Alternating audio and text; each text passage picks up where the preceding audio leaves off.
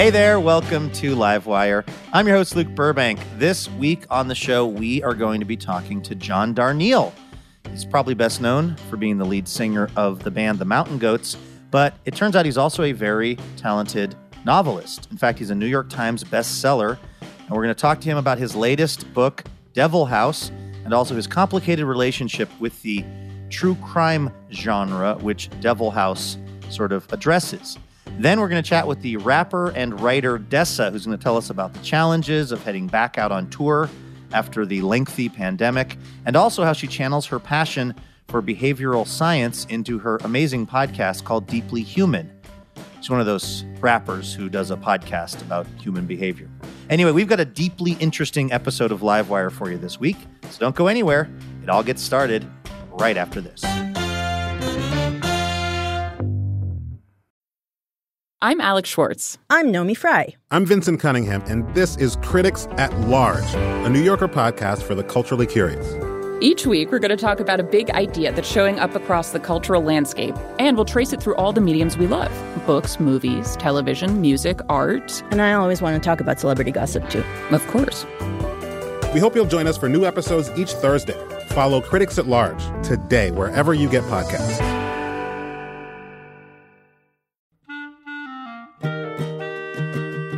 This episode of Livewire is brought to you by Progressive Insurance. Whether you love true crime or comedy, celebrity interviews or news, you can call the shots on what's in your podcast queue. And guess what? Now you can call them on your auto insurance too with the Name Your Price tool from Progressive.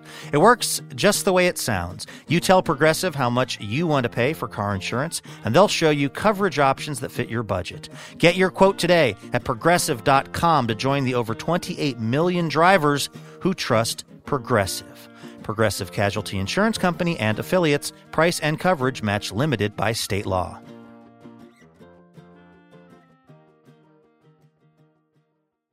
Hey, Elena. Hey, Luke. How's it going? It's going great. I am really excited about this week's station location identification examination. You ready to play? Let's do it. This is, of course, where I quiz Elena on a place in the country where Livewire is on the radio. She's got to guess where I'm talking about. This city is the headquarters of Quick Trip, the regional gas and convenience stores. We have them in Georgia. It's one of Tony P's favorite places on the planet. One of your dad's favorite Yeah. places. Livewire supporter Tony Passarello. Is it a southern locale? We're going more Midwest. How about this? This city used to hold the Guinness World Record for most nightclubs and bars on one street. That's not going to help at all. Madison, Wisconsin? Wow, you're in the right state.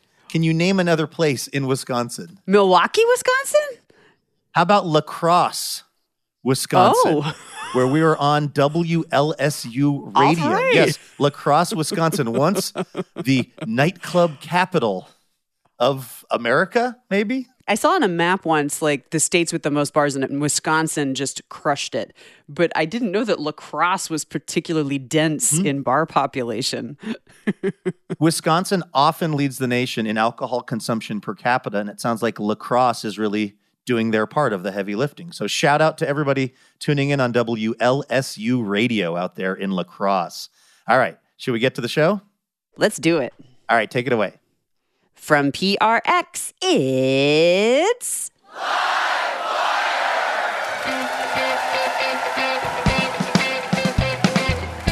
This week, author and musician John Darnielle of the Mountain Goats. One of the things the book is about is myth-making, right? And the nature of the stories we hold as true. And rapper and podcast host, Dessa.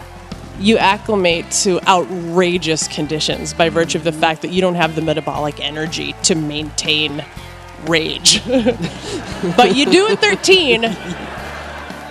I'm your announcer, Elena Passarello, and now, the host of Livewire, Luke Burbank. Thank you so much, Elena. Thanks, everyone, for tuning in from all over the country, including in beautiful La Crosse, Wisconsin.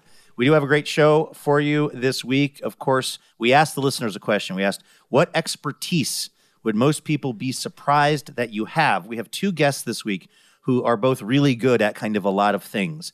So we want to find out what our listeners are really good at. We're going to hear those responses in a minute. First, though, it's time for the best news we heard all week. This right here is our little reminder at the top of the show. There is some good news happening out there in the world. Elena, what's the best news you heard this week? Grocery news. All right. I don't know. Are you familiar? I don't know if we have these out here in the Pacific Northwest with the grocery store chain known as Aldi or Aldi's. I've never been in one, but I feel like I've driven past one or something. I think I thought it was a shoe store with a name like Aldi, but Aldi shoes. Well, I remember Aldi from my time in Iowa. I think it might be kind of Midwestern. I'm not sure, but this is also a Midwestern story involving an Aldi, but in a very interesting way. They had a contest to see if anybody would be interested in getting married at Aldi. And it turns out that Aldi's two biggest fans, Michael Hurd and Jessica Bojanowski, who are an affianced couple, very much wanted to get married in Aldi. They entered the contest, and then in Batavia, Illinois, which I believe is their local franchise of Aldi's, they tied the knot in November. And Aldi took care of everything. And honestly, this wedding, I've seen worse. Like, I think it looks pretty good. That's what you want to hear about your wedding. I've seen worse. So the pictures are actually kind of lovely, and the story is lovely too, because Michael and Jessica work, they've been together for a while, and they work opposite hours during the week, so they don't see very much of each other, and sort of part of their couple ritual is a kind of leisurely trip to Aldi's every Saturday. So I think that's one of the reasons why it's so meaningful that they had their wedding there. And the pictures look great, honestly. The altar where they got married, they brought in those shelves of apples, kind of like at a farmer's market in those big boxes. And of course, this is in the fall, so a lot of great colorful apples. The aisle is the classic Aldi's rainbow, which is kind of part of their insignia. They had the reception over in the beer and wine aisle. Okay. They've sort of got everything you need, right, in a grocery store for your wedding. Yeah. I mean, you never have to, the thing that always happens to me when I go to weddings is my feet start hurting, just run over to the Band-Aid aisle and you're all set. Totally. Also, plenty of space for, I don't know, like the food table, which took the entire run of one of the checkout lanes, one of the conveyor belts, which I thought was pretty cute. Aldi made signature food for them. They made signature cocktails. They also had a wedding registry where they got a bunch of great stuff. And the wedding cake, instead of having a bride and groom on top of it, had a shopping cart on top of it. Nice. Very on brand. Yeah. It looks great. It looked really lovely. Now, you got married secretly, which I'll never forgive you for, by an Elvis impersonator. You and my mom. Now that you know getting married in an Aldi is possible, are you reconsidering your choice to get married by an Elvis impersonator? I would do a double, and I would do an Aldi with a different era of Elvis on every aisle. So it's like, instead of cleanup on aisle 7, it's 68 comeback special on aisle 7, and then you have the Aloha from Hawaii in the fruit section, et cetera, et cetera, et cetera. I don't think there's anybody who knows more about Elvis right now than you, thanks to this book project that you've been doing. You are a font of knowledge of all things Elvis related. All right, the best news that I've seen this week, Elena, involves what they think might be the world's largest goldfish, carrot. I don't know if you're near a computer, but while we're chatting, see if you can Google carrot, the 67.5-pound goldfish that this British angler named Andy Hackett was able to catch. Now, he didn't catch this fish actually in the UK. It was in France, in the Blue Water Lakes district of Champagne, France. I'm seeing a look on your face, Elena, like you're looking now at a picture of Carrot, the goldfish. Have you ever seen anything like it? How is that a goldfish? Is it just because it's the same color as a goldfish? It looks like a mackerel or like a whale or something. It is actually a cross between a leather carp and a koi carp.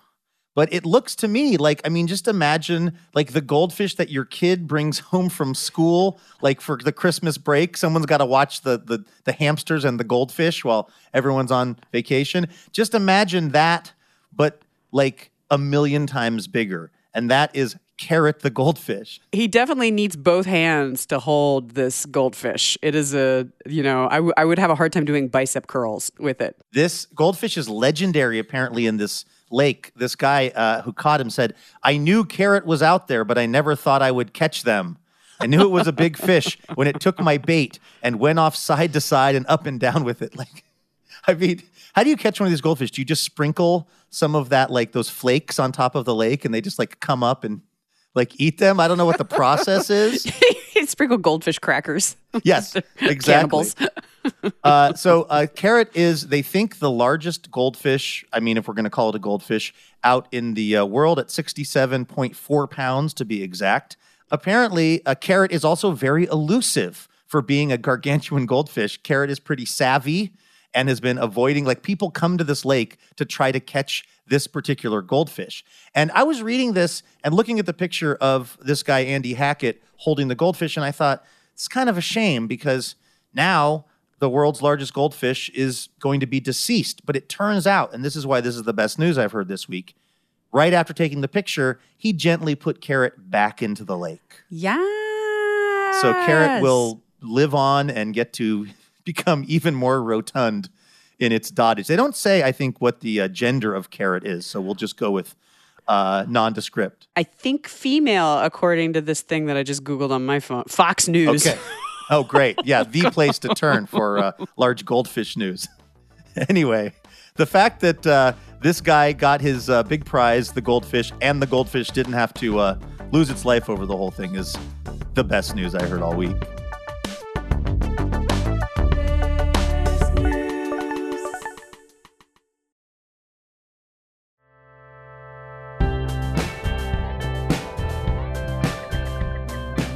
All right, let's welcome our first guest on over to the show. He's the founder and frontman of the band The Mountain Goats, who, for those of you who might not know, they're an indie folk band. They've released 20 studio albums going all the way back to the early 90s. But he's also a New York Times bestselling author of 3 novels. The LA Times calls him a master at building suspense.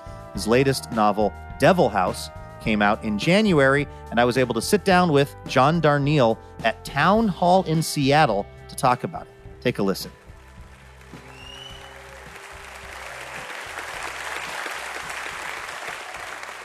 For folks who haven't had a chance to read the book yet, can you kind of lay out as much of the plot of Devil House as you feel comfortable with, or at least what's the arc of this book? It is about a true crime author named Gage Chandler who has a method that involves inhabiting the property where the crime happened, right? And sort of, it's like method acting, where he scopes out the place and gets inside. And his agent calls him and says, hey, there's a place where some crimes happen that's actually going for sale. It's in this little town called Milpitas, south of San Francisco. So you go move in. So he does. The book is structured, it has a mirror structure, so parts 1 and 7 involve that story. Parts 2 and 6 involve his first book, The White Witch of Morro Bay. And parts 3 and 5 regard the book he's working on. And then part 4 is this separate freestanding thing about castle doctrine. Yeah, part 4 is a real doozy. I guess that would be Middle English. I mean, it's not real Middle English. I do a pretty convincing Middle English. I was convinced reading it. So the book is going along kind of with sort of as one kind of prose, and then everything changes somewhere in the middle. The font, the style of writing. I mean, why did you choose to do that? Well, it has to do with some of the final reveals and with some plot points that I don't want to bear into. But one of the things the book is about is myth-making, right? And the nature of the stories we hold as true. And while I was studying it and studying this castle doctrine, which is this law that's often used by NRA types to justify shooting people who are on their property, but it's a very old law that begins by saying, if you are in fact in the king's castle, the king can do whatever he likes to you. It's his castle, right? And so I started studying this stuff and discovered that the castle is actually a Norman import into England, right? But when I talk to you about King Arthur, you know King Arthur has to precede the Norman invasion. We know the stuff that happened after 1066, and we know that Arthur wasn't there. But if the castle comes with the French, where did Arthur live? Where were the Knights of the Round Table? They didn't have a castle, right? It's a very Mandela effect sort of moment, right? But they did have a castle because you can see that castle. It's I called can picture it Camelot, right now. right? And so I'm really into that, right? That's kind of a vortex for me. And in the case of the house that Gage moves into, it was a castle for some people who lived there, right? Who had to defend it against interlopers at one point. And so all that stuff is sort of addressed in a sort of condensed way in the middle section. This is Livewire from PRX. We're listening to a conversation I had with the writer and musician John Darnielle from the Mountain Goats about his latest book, Devil House. We've got to take a quick break. Don't go anywhere. Much more with John coming up in a minute.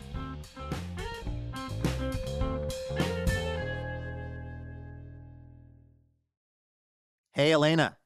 Hey, Luke, I didn't see you there. It's that time of year again. My seasonal allergies are back. Oh, congratulations. But also, it's our spring member drive, which is happening right now through May 17th. Oh, I like that much more than seasonal allergies. Yeah, if you are not yet a member of Livewire's League of Extraordinary Listeners, well, now is the time to do it. Why? Well, because this League of Extraordinary Listeners is what keeps the lights on over at Livewire Inc., which is definitely not the association that we are part of. I'm probably a 501c3. They don't let me near any of the paperwork or bookkeeping, and it's really better that way. Yes. Point is, we are only able to keep doing this show because of support from our members, and we would love it if you could join us in that right now. Plus, there are all kinds of sweet perks, including special discounted tickets to live recordings, on-air shout-outs, exclusive content.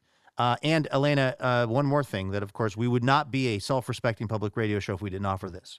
If we didn't offer the most iconic public radio swag of all time, a tote bag. True iconic status. Yeah, but it's not just any tote bag. This is like a really good tote bag. It's got a second zipper, an internal zipper. Yes, whatever you want to put in the tote bag, that's your business, okay? What we're here to talk about is you keeping Livewire going. So head on over to livewireradio.org to see the various member levels. It does not matter how much you are giving every month to Livewire. It just matters that you do it because it goes a long way for us. So thank you. Welcome back to Livewire. I'm your host, Luke Burbank, here with Elena Passarello.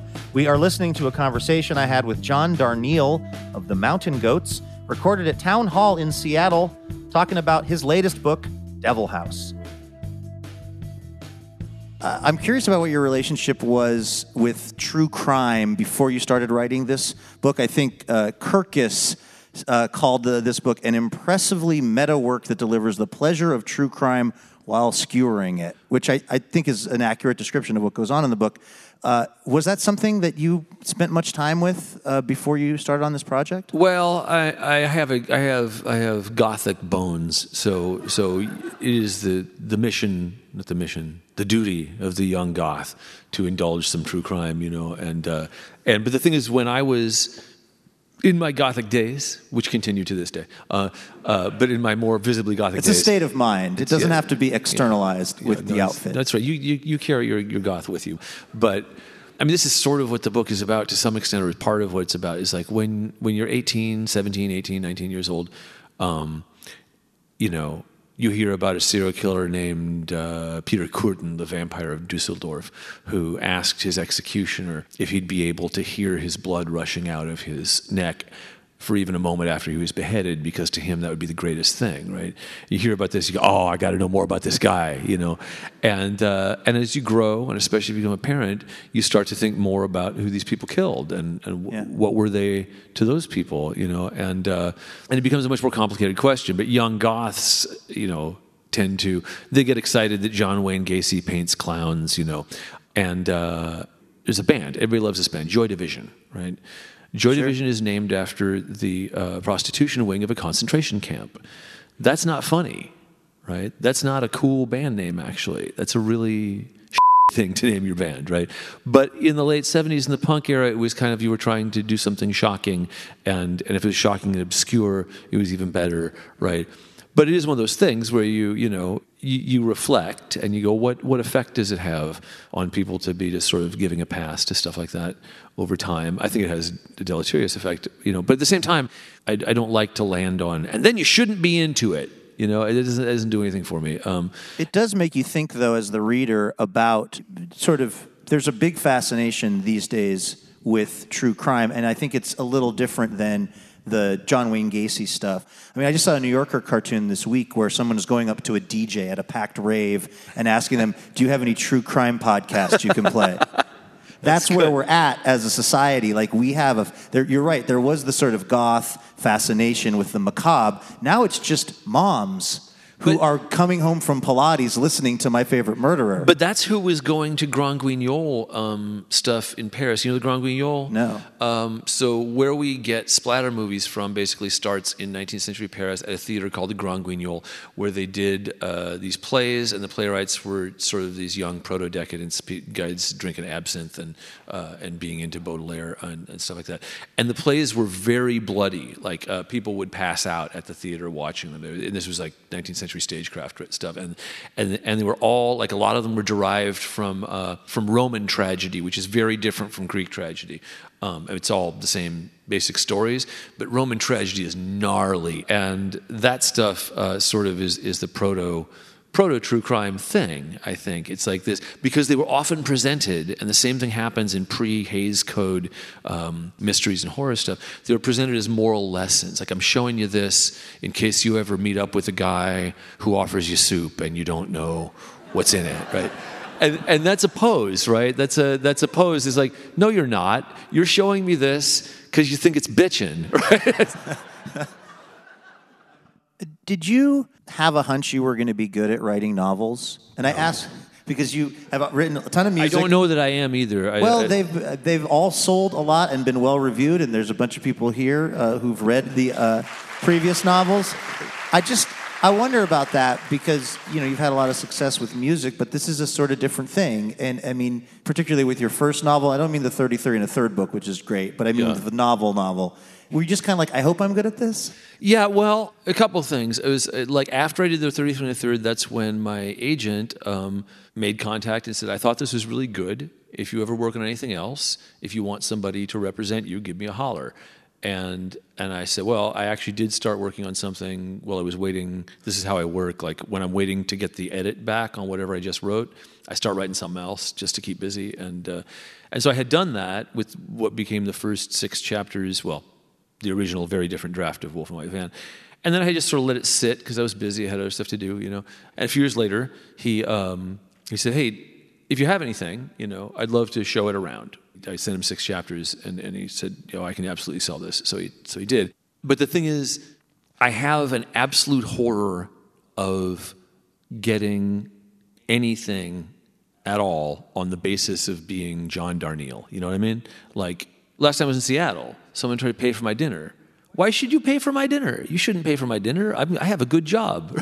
Like, if you like my music, you paid for my music, you sure don't owe me any dinner or drinks. I owe you dinner and drinks, And so I grew up in Southern California, and I know that celebrities, like, they stop paying for stuff. They just go in and somebody wants to buy Tom Cruise a drink. Why?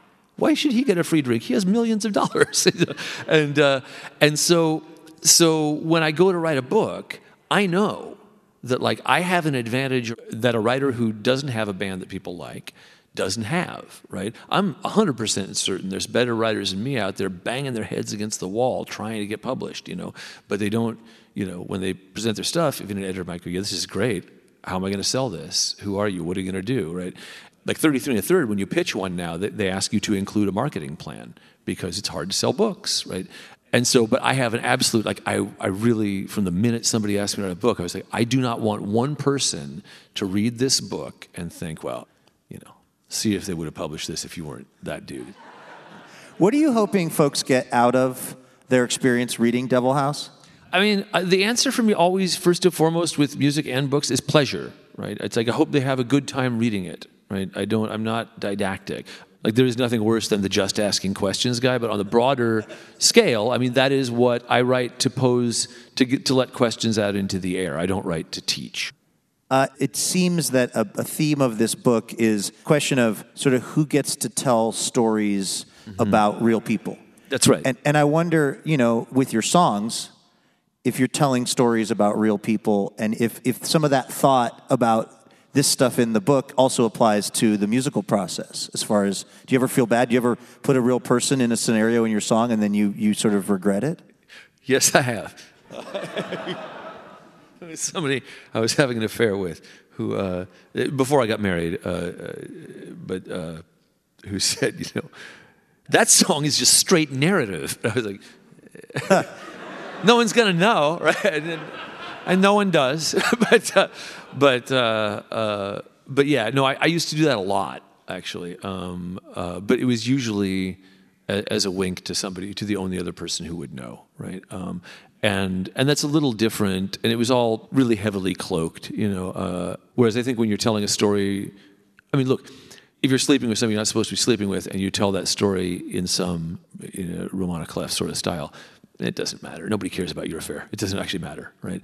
But if you're telling a story where people actually got hurt, where people died, people's lives changed, right, in a really important way, then I think the duty to think about what the effect of telling that story on others and letting it out into the world is going to be is an important question, right? I emphatically don't think that leads to any simple, and then you shouldn't, right? Or then only the following people should do that. I don't think it's like that. But I think what it should do is inform your practice, right? So, has that practice evolved for you of writing songs because of those experiences? Yeah, well, a lot. I mean, the stuff I'm interested in writing about has changed over the years. I mean, I just follow my heart on that, but it's like that's not, I'm a middle-aged father of 2 now, and I'm not having any affairs. But I don't have that stuff to draw on now. So I suppose if I was out there doing that, I would probably want to do that still. But yeah, it was a different me who was doing that. I know you're somebody who, you study literature in college. You obviously read widely. Yeah. Do you feel like that is what's helped you be a good writer of novels, is just all of the other stuff that you've consumed? I think if I'm a good writer, it's because I am in awe of great writers, and that's who I mainly glut myself on. I mean, not glut, I dole them out sparingly, which at my age I now start to go, you should stop being so sparing with the ones you think are the best ones and read them before you die. And so, but when I'm reading great stuff, I mean, I want to do that, and I also know that I can't, but I sort of really, really have a strong desire to be able to stand next to the writers that I worship, the ones that I just think are unimpeachably great. So if you pair that with the fact that I also really believe that my neck of the woods is to entertain, right? The stuff I read, a lot of stuff would not be entertaining to a lot of people, right? It's entertaining to people who like literary fiction, right? But when I do my stuff, I want it to have that, but also be something you can read on an airplane, that you can read on an airplane if you're not me. So there's a sort of there's a hierarchical thing that I feel. I like to be a disciple, right? I like to stand beneath somebody and aspire to their condition. John Darnielle, everyone. The book is Devil House. Thank you for coming out. Thanks, John.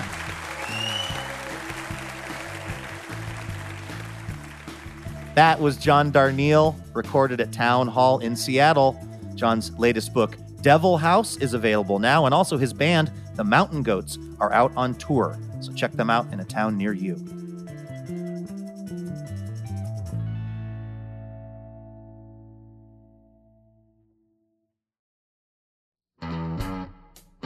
Hey, special thanks this episode to William and Kathleen Lockwood of Vancouver, Washington. William and Kathleen are part of the Livewire member community and generously support our show with a donation each month, and we are very thankful for that support because it's genuinely what allows us to keep this whole thing going. So a big thanks to William and Kathleen for their support.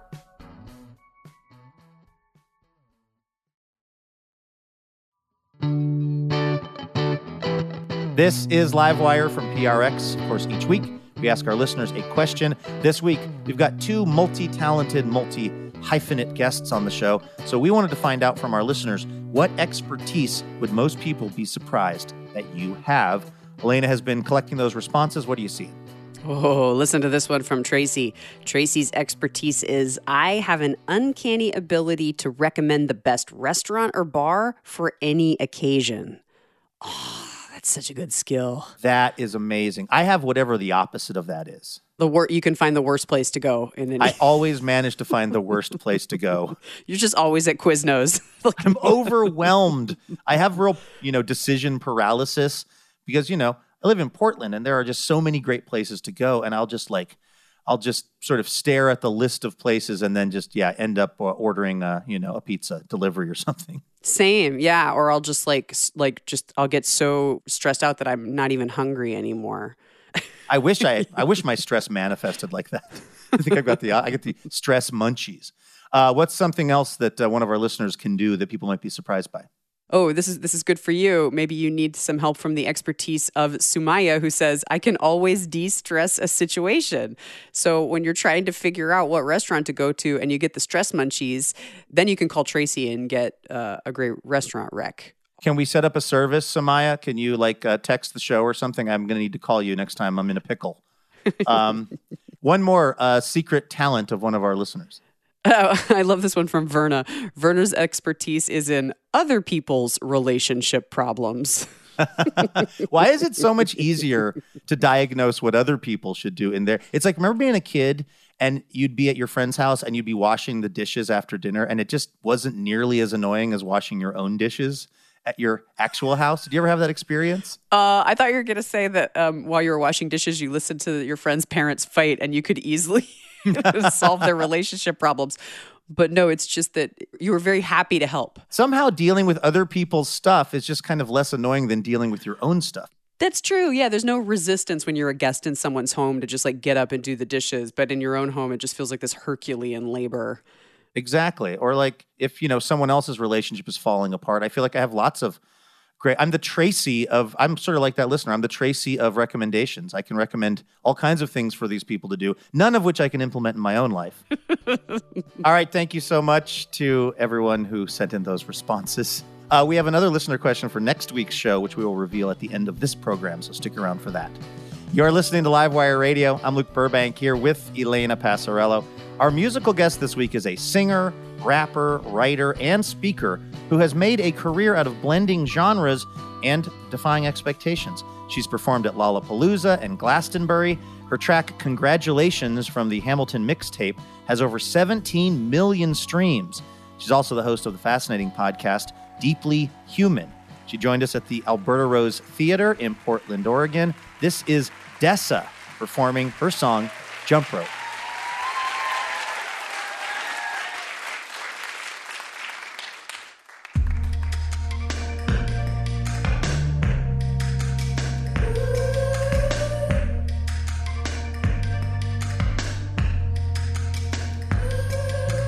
Girls on the block turn around, calling out the same games that I played. It goes turn around and jump, touch the ground and jump. Wake up to find work and look for love, but when that rope comes round, you jump. That rope comes round, you jump, jump, jump, jump. You sterilize the needle with a lighter and a prayer, so your empty pockets close, cut off all your hair. You train up on the mountaintop to weaponize the blood. You bring your body back to sea level to see what body does. And it runs, and it runs, and it runs. It was just jump rope then. You try not to get hit, you try to stay in, don't let them talk that down. It's still jump rope now. It was just jump rope then. You try not to get hit, you try to stay in, don't let them talk that down. It's still jump rope now.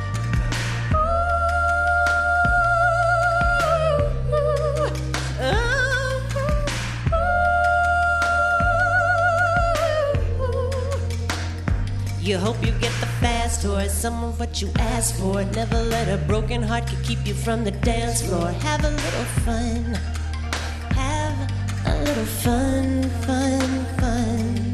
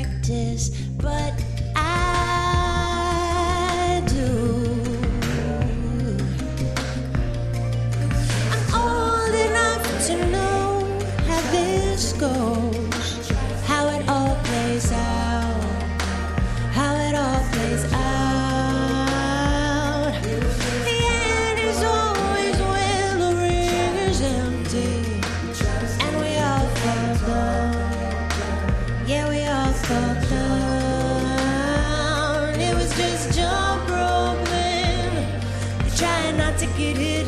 You try to stay in, don't let him talk that down. It's still job room now.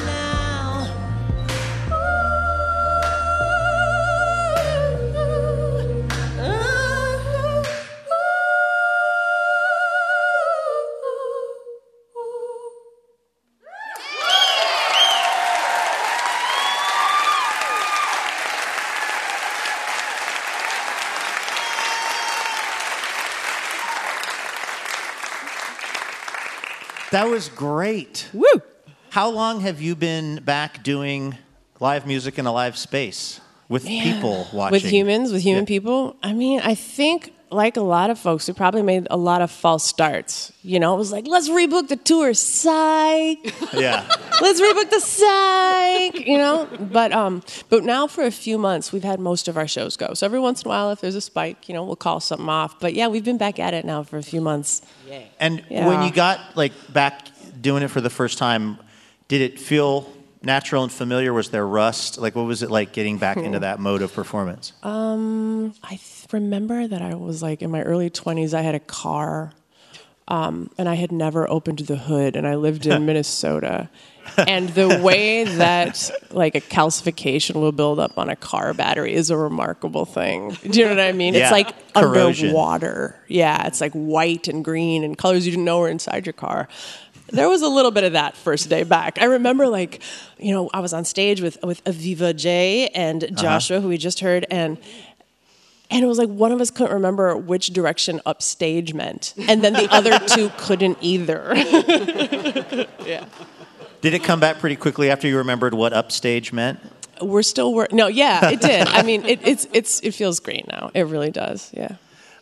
This tour that you're on is called the AIDS Project Tour, and can you remind us? You were on a while ago on Livewire talking about the AIDS Project, but what was that exactly? Yeah, so it was kind of like depths of the pandemic, trying to figure out how to make and release art when a lot of the systems that one would normally adhere to didn't make sense. The templates, you could essentially light them on fire and throw them into the snow. And that, usually a musician will make a bunch of songs, you go into a studio, you record them, and you run around until people don't want to hear them anymore, and then you repeat rinse and repeat, But there was no running around to record, obviously, and I was really aware of the fact that, I was having deep emotional connections to fake people on Netflix series because...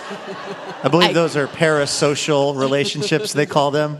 Yes, they do. Or you just call them Roy Kent fake boyfriend, whatever. But Yeah. So you were developing a strong connection to Roy Kent during the pandemic, and how did that cause you to want to do this regular sort of practice of this AIDS project? I liked the fact that, at night or whatever, before going to bed, that I could return to these series. There was always more to be had, It was such a winter, it was the worst, and I was like, I would like to release music in that format where after you consume some of it, you hear a new song, that there's more to look forward to. And so instead of releasing a record, I decided to do this kind of intermittent single project, which isn't something that I'd done before because I liked the idea of something on the horizon when it felt like so much was underground. Mm-hmm. This is Livewire Radio. We're talking to Dessa. Were you releasing the tracks on the 15th of every month? Was that? I was. I'm trying to remember because I know we chatted about this at some point, but I guess my question is, what was happening when it was the 12th and maybe you weren't feeling inspired? I'm interested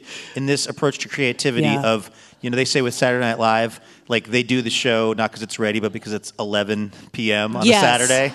Did it help your creativity? Yeah, I mean, I think in some way, I've always been sort of, I think left to my own devices, I can be kind of precious about stuff, I can really make that last 5% of a process, make that last for years. and so, just having a strict deadline, I think, in the context in which we were all living, where everybody knew, this isn't going to be perfect because you can't go into a mix studio. You can't. I do feel like it actually ended up, I don't know, it felt like training with a parachute running around. Is that still something that runners do? I don't know. But yeah, sure. But yeah, so every month, to be honest, it was just trying to name the series in a way that would help people remember when it was coming out. And so I was like, what's one word that everybody knows? AIDS. And then everyone was like, IDs, and I realized I had picked the wrong word.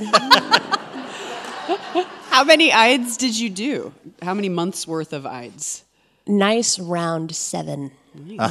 Sure. One of those was the song Terry Gross, which you performed on the show, which was amazing and was getting a lot of attention. Why Terry Gross and why not Lakshmi Singh?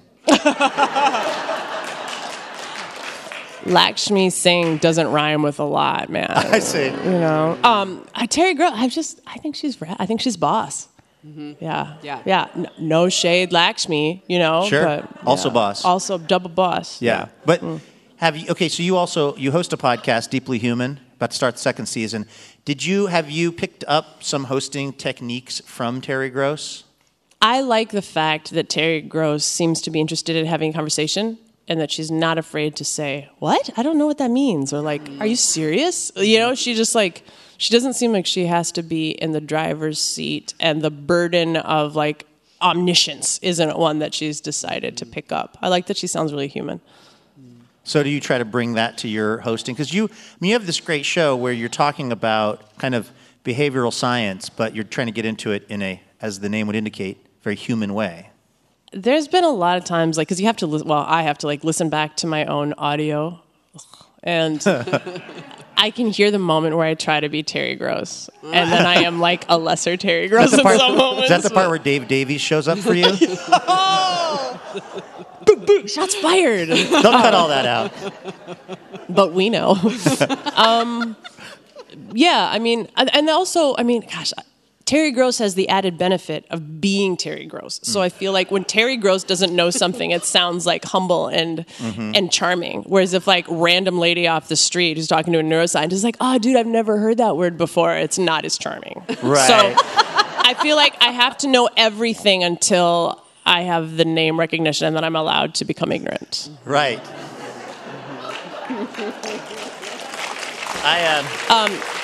Can we have like a moment here where I remove the fourth wall and become vulnerable in front of everybody? My bracelets are locked together. And oh my God. Thank you.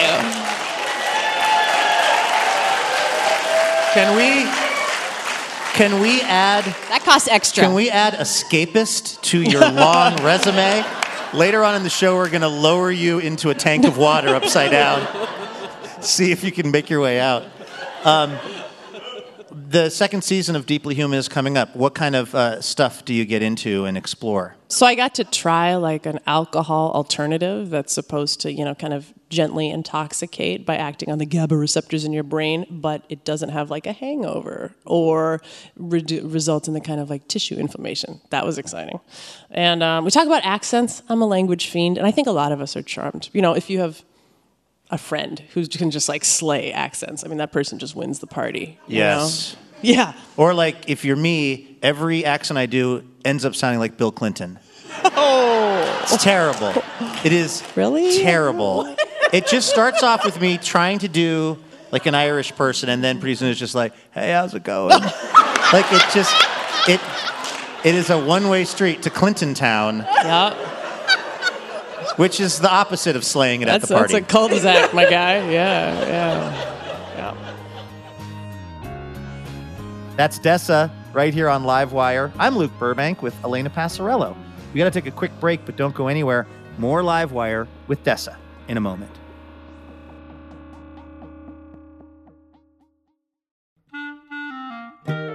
Livewire is thrilled to be partnering with Portland's own Portal Tea this season.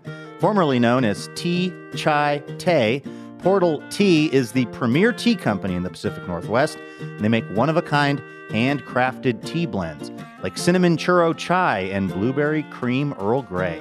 Use the code LIVEWIRE, all lowercase, for 20% off at portaltea.co.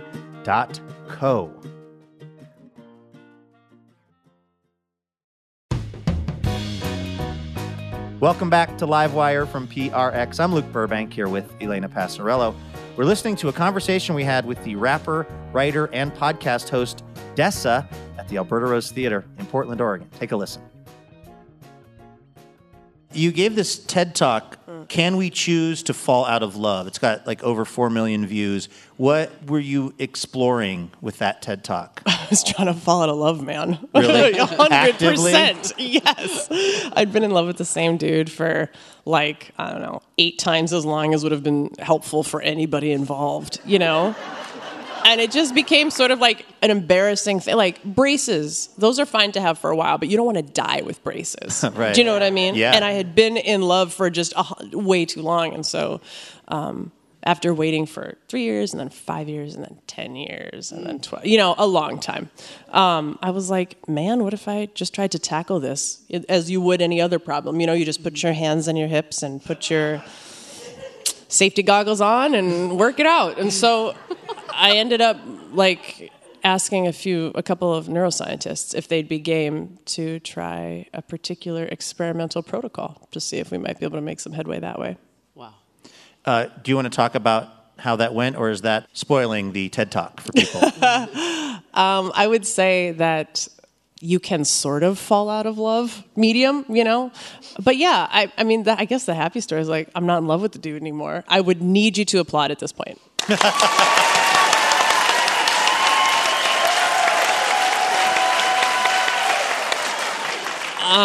But also, it was just it was such an exciting project. By the way, he's here tonight.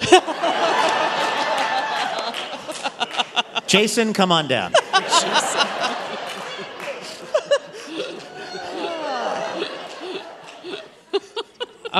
We told you we had a surprise, Des.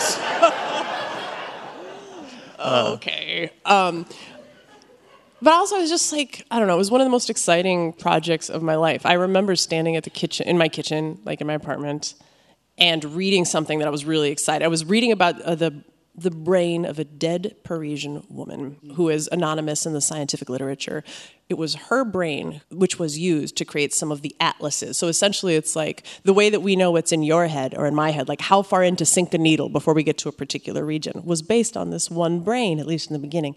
And I got so excited as I was researching this that I felt like I was going to vomit. And so I was holding the edge of the sink. It was just one of the most rewarding intellectual ventures that I'd had. And in some way it's loving that work enough, I think, gave me something else to love too, Gotcha. All right. Let's talk about this. Dessa, besides your musical accomplishments, you are also, as we've now been exploring, the host of this podcast, Deeply Human. It takes a very personal look at neuroscience and behavioral science and things like that. As such, we were hoping we could take a moment to pick your deeply human brain and get some insights from your life. So here on the table, we have an actual physical jar. It's got 5 questions in it based on some of the topics from episodes of your podcast. We call this the Deeply Human Jar of Truth. Yes, thank you. Here's how this is going to work, Dessa. You will grab a question at random from the Jar of Truth. Elena Passarello will read it to you, and then we will get your answer. Okay, so in your episode, The Teenage Brain, you explore why adolescence is so weird. That means we want to know, what did you believe as a teenager that you don't believe anymore? Ooh, God, oh man. I imagined that walking in high heels was something that would happen naturally to you, that at one point in your life you'd be able to do it. Yeah, that it was just a state of mastery. You get breasts, you move out of your house, you can magically walk in high heels. Yeah, you know what I mean? Licensure. And that didn't happen. But I would also say, at the risk of being totally maudlin, that yes, of course, there's some things that I would that I think differently about now, but I think that there were some things that she was right about, that I've gotten too tired to police the same way that I used to. She was right. This place is insane and not fair. So young Dessa was actually right about a few things. I think so. And it's just you acclimate. Mm-hmm. You acclimate to outrageous conditions by virtue of the fact that you don't have the metabolic energy to maintain rage. But you do at 13, so. Yep. Yeah.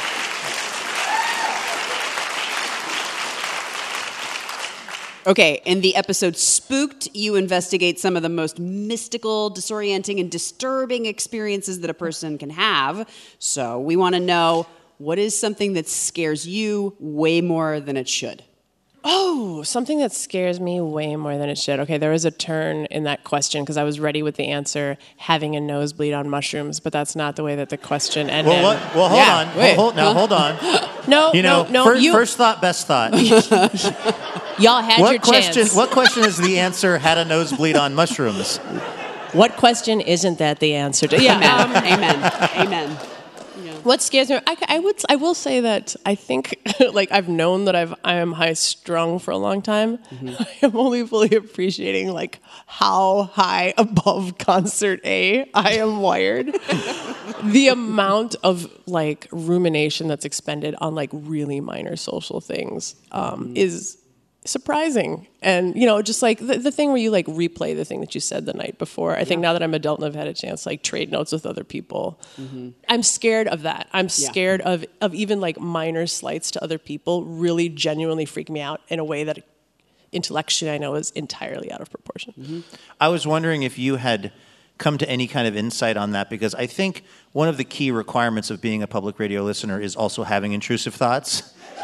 So I feel like the people hearing this can relate to sort of rumination and intrusive thoughts. And if you, in all of your sort of neurological research or lived experience, if you had arrived at something that helped quiet those voices, I bet you there's some people right now who would love to hear about that. I mean, I do enjoy whiskey. You know, like that quiets it right down for a little while. Sometimes with, but okay, like example. So I'm on tour with two musicians who are like close friends of mine. Aviva plays harp and sings. We share a room together. And today, I can hear her laughing, and I'm already worried that this isn't going to play well. Today, when we were coming here, she was reading a book, and I didn't want to interrupt Aviva, and I went in my makeup bag. She has a little canister of like face cream, and it was in my makeup bag. I have spent the past 3 hours wondering, did she put it in there, or did I put it in there and take it? Is it a gift, and should I say thank you, or did I accidentally take her stuff? Aviva, could you just say yes or no? You didn't? Oh my God. You stole it. I'm so sorry. Put the cuffs back on her. Sorry, Viva. Dessa, everyone. Right here on Livewire.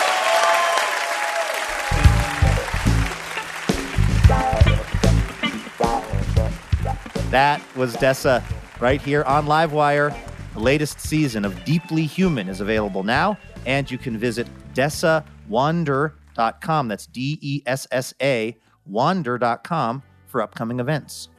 All right, before we get out of here, a little preview of next week's episode. We'll be talking to writer and podcaster Nora McInerney about her latest book, Bad Vibes Only. It's a collection of essays that challenges what Nora calls society's oppressive optimism, the sort of live, laugh, lovification of everything. Then we're also going to talk to author and music entrepreneur Nabil Ayers about his memoir, My Life in the Sunshine, which explores his relationship with his father, the musician Roy Ayers. Also, we're going to hear music from the very talented Madison Cunningham, the now twice Grammy-nominated recently Madison Cunningham. And as always, we're going to be looking to get your answers to our listener question. Elena, what are we asking the listeners for next week's show?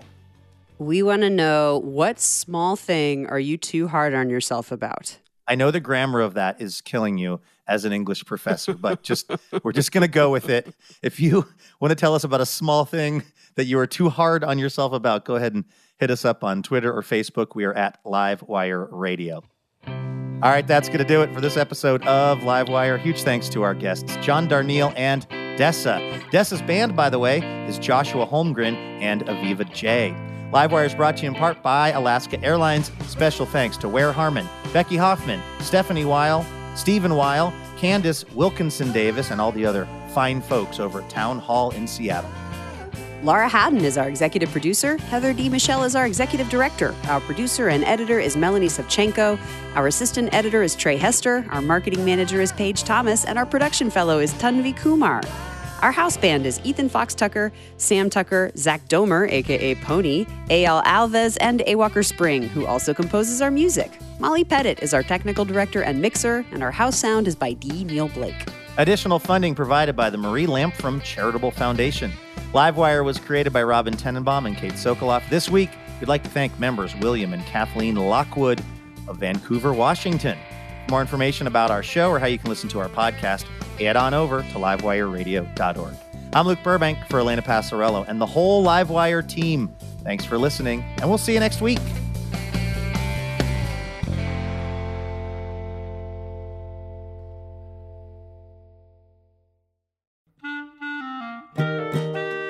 Wouldn't it be amazing to have a piping hot episode of Livewire delivered right to your heart and ears each week? Well, guess what?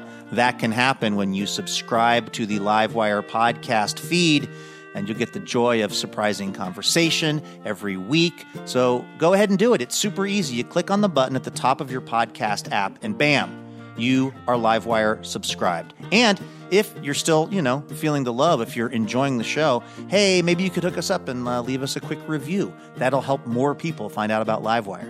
And thank you.